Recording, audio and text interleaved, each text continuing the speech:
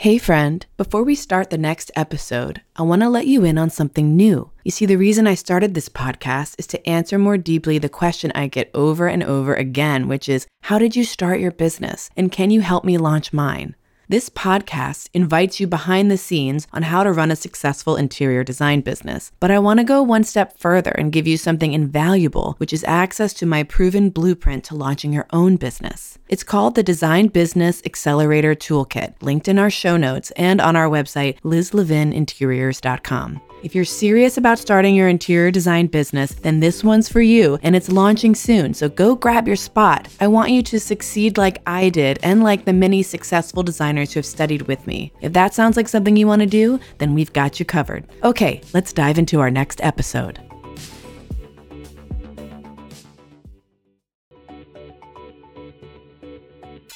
Ever thought about starting your own business as an interior designer? Join Liz Levin, nationally published design entrepreneur of 20 years, as she interviews experts, colleagues, and creatives to pull back the curtain on the design industry. Whether you're passionate about design, eager to start your design business, or simply curious about what happens behind the scenes, we're here to open the doors for you. Welcome to Behind the Drapery Podcast. Hey there, everyone, and welcome back to a new episode of Behind the Drapery. I hope you've been enjoying the first few episodes thus far. I've been so excited to share different ways my peers and friends have gotten into the design industry and pursued different career paths from different approaches. I love how Sally came to it through the memo library and the vendor side. My buddy Jason started design through the retail angle, coming from a totally different career. And then Julie, who started the traditional and academic way of graduate school and working for a commercial interior design firm. So I was reflecting on these episodes, and I hope they are inspiring you to move forward in your design career. Believe it or not, 2024 marks my 20th year as working for myself in the design industry. Happy New Year, by the way. And as I reflect on those 2 decades of figuring it out, working for myself, I think of all the highs and lows, and I'm especially thinking of those of you who are about to embark on this journey, who might be a little insecure about starting this new career path or stumbling through those first few years. And I was just thinking, I wanted to remind you, there are so many ups and downs and left and right turns that you do not need to obsess about everything being perfectly set up when you start. You're going to change your logo. I think we changed ours 4 times. You're going to update your website. You're going to build your team. You're going to update your processes and evolve those things. And what I teach my students in our coaching class is just get started. Don't be bogged down by perfecting too much. In fact, I remind myself even today that done is better than perfect. We want to do the best job that we can, but some of us creatives and perfectionists get stuck trying to overly optimize things that are just pretty great and can be sent along efficiently without getting caught up in the, could I perfect this a little bit more and change this? It ends up slowing down the process entirely. So if you're just starting out or in the beginning of your design journey, my advice would be perfectionism is the enemy of good, and that you just need to get started and you will evolve and get better and change. So hang out your shingle, get your voice out there. You got to take that first step. And I'm thinking a lot about that because we're putting the finishing touches on our online course that launches on January 22nd. And I'm so excited to share all of this with our students that have signed up. And as I'm approaching this 20th anniversary, I feel this sense of nostalgia and also this compulsion to share my knowledge and help others succeed in the creative careers that they desire. Instead of resting on our laurels for our 20th anniversary, my team and I have decided to branch out and reach more people. And that's through our online education and this podcast. And they sort of support each other. My hope is that this podcast will give you the inside scoop and behind the scenes on how everyone found their way. And it wasn't a straight line, and that's okay. As they say, experience is the best teacher. And I was looking around and thinking, I have a lot of experience to share. Why don't I get my friends together and share with the world? See who it can help and what impact that could create. So I hope that's working. And if there's something that you, the listener, would like us to discuss and peel back the curtain on, I'd love for you to send me a note. Just slide into my DMs on Instagram at Liz Levin Interiors. I'm always there. I'm happy to answer questions. I love the connection with new people that's happening over there. Send me a question or topic that you think would be helpful to those starting out in the business. I would love to bring that to one of our episodes. Because the whole point of this is to give access to the conversations that I wish I had access to when I was starting my business. I've been fortunate enough to be part of a really great design community here in DC. I just want to share the love. You never know what comes from random connection. I am so excited that I had a recent collaboration opportunity. And again, it goes back to helping my students in this online course that we've been working so hard on. But a fellow designer and former interior photographer is sharing with me some exclusive content to help aspiring interior designers use their iPhone to take professional photos.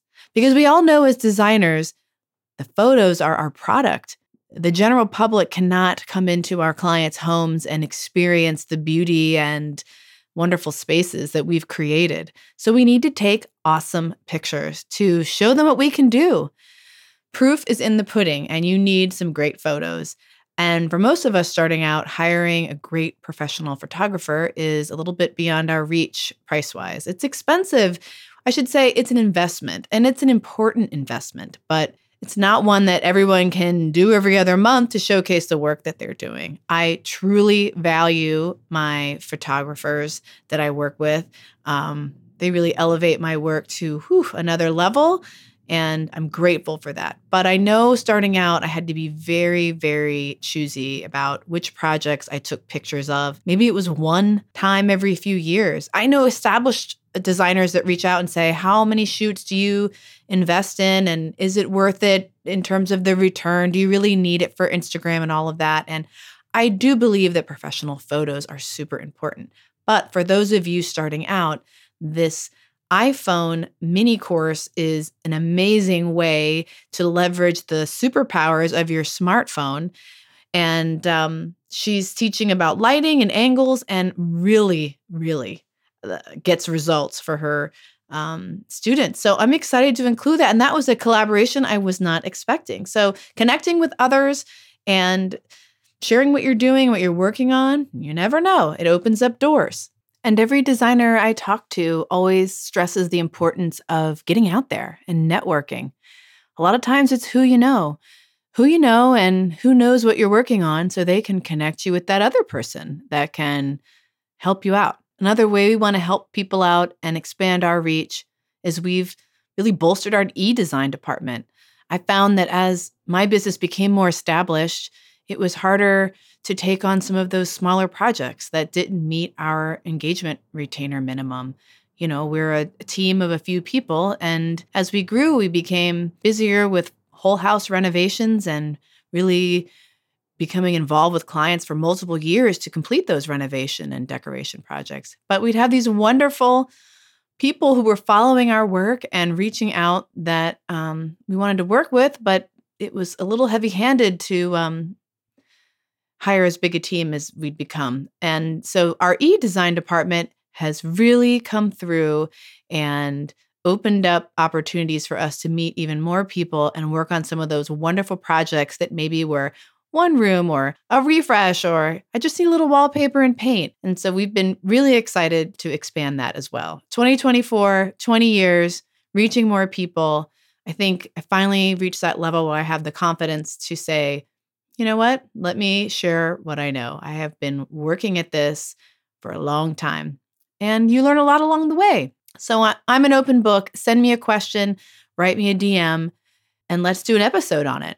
I am learning as I go on this podcast adventure, having that imposter syndrome majorly, and I really appreciate the support that I've been getting from you all and messages.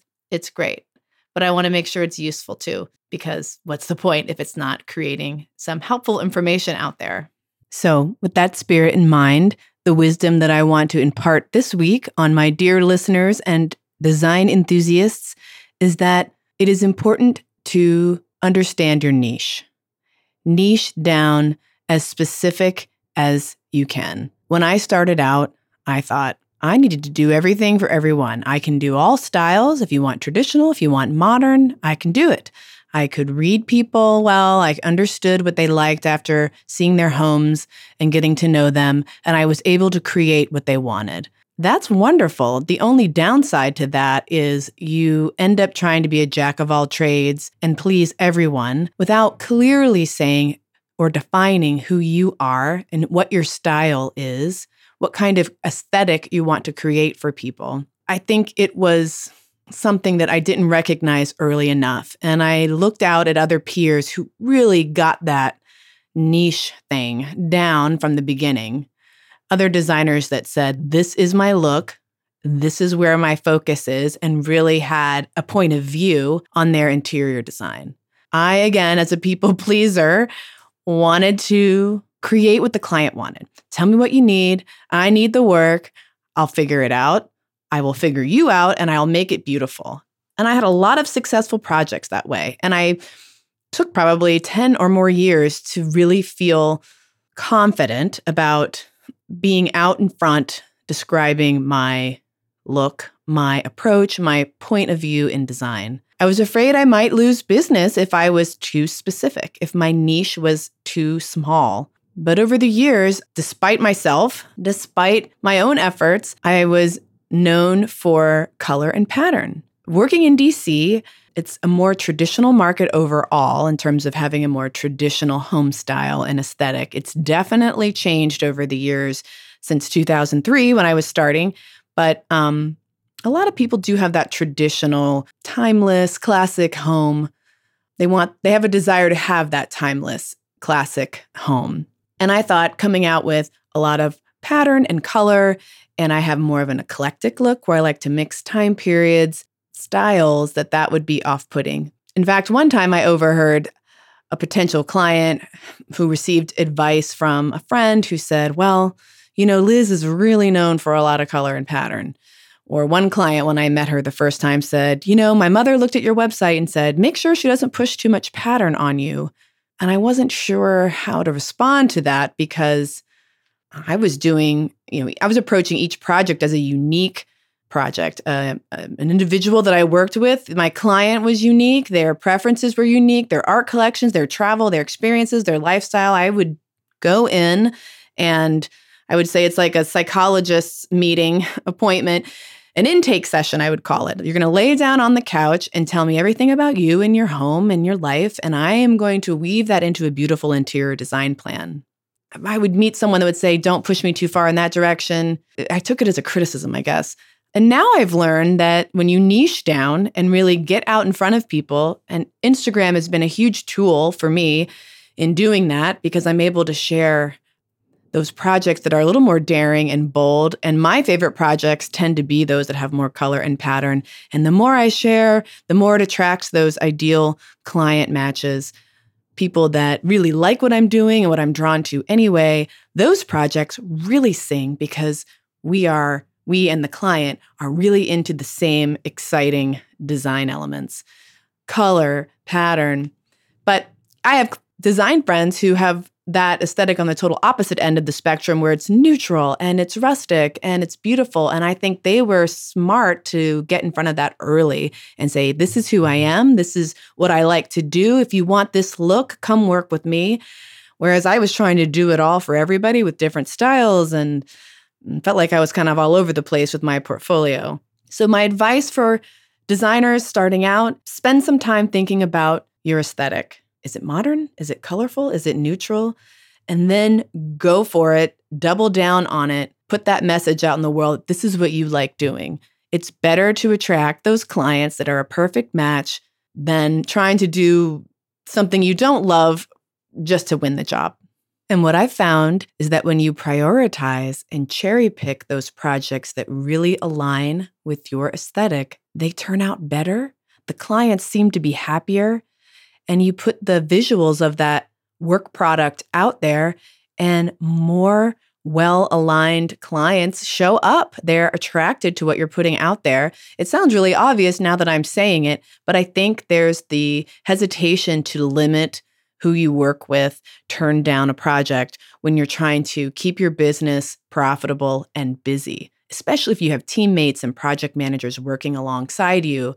I really felt the pressure to take on most projects that came my way. I did not want to turn something down and miss out on an opportunity or something to keep my team busy. But as I became more established and was able to be more choosy and selective about those projects, I found that the ones that really aligned with me and I felt that connection and real excitement, which felt like a privilege because, this is my full-time career. I needed the work and my income's important to our family. I did not want to turn down an opportunity. But as we became more established and I was able to cherry pick more, everything elevated, everything improved, more work came along. It was as if I was able to project that clarity on the type of work I could do and the aesthetic that I represented and loved working within. I, for sure, got better and bigger clients as a result. So, starting out, don't be afraid to tell the world who you are and what kind of work you like to do. You're going to get those dreamboat clients, those ideal client matches earlier, which will then, like the snowball at the top of the mountain, gain momentum and get bigger and bigger and attract more of those great clients that you love so much and projects that you can't wait to get out of bed and work on. That's the dream job. Having a career that you love getting out of bed for. Doesn't feel like work when you're following your passion. I'm here as living proof 20 years later, which really makes me feel old. How could it be 20 years? And here we are, 2024. So happy New Year, everyone. I hope there was a nugget of truth in there that inspires you to take that next step in your career journey. And as always, follow your bliss. I'll see you in the next episode. Thanks for listening. Thanks for listening to this episode of Behind the Drapery, where we pull back the curtain on the interior design industry through stories, insights, and creative processes that shape the spaces we create. Make sure you subscribe to get the latest episodes from your favorite podcast platform, and visit our website at lizlevininteriors.com for more information.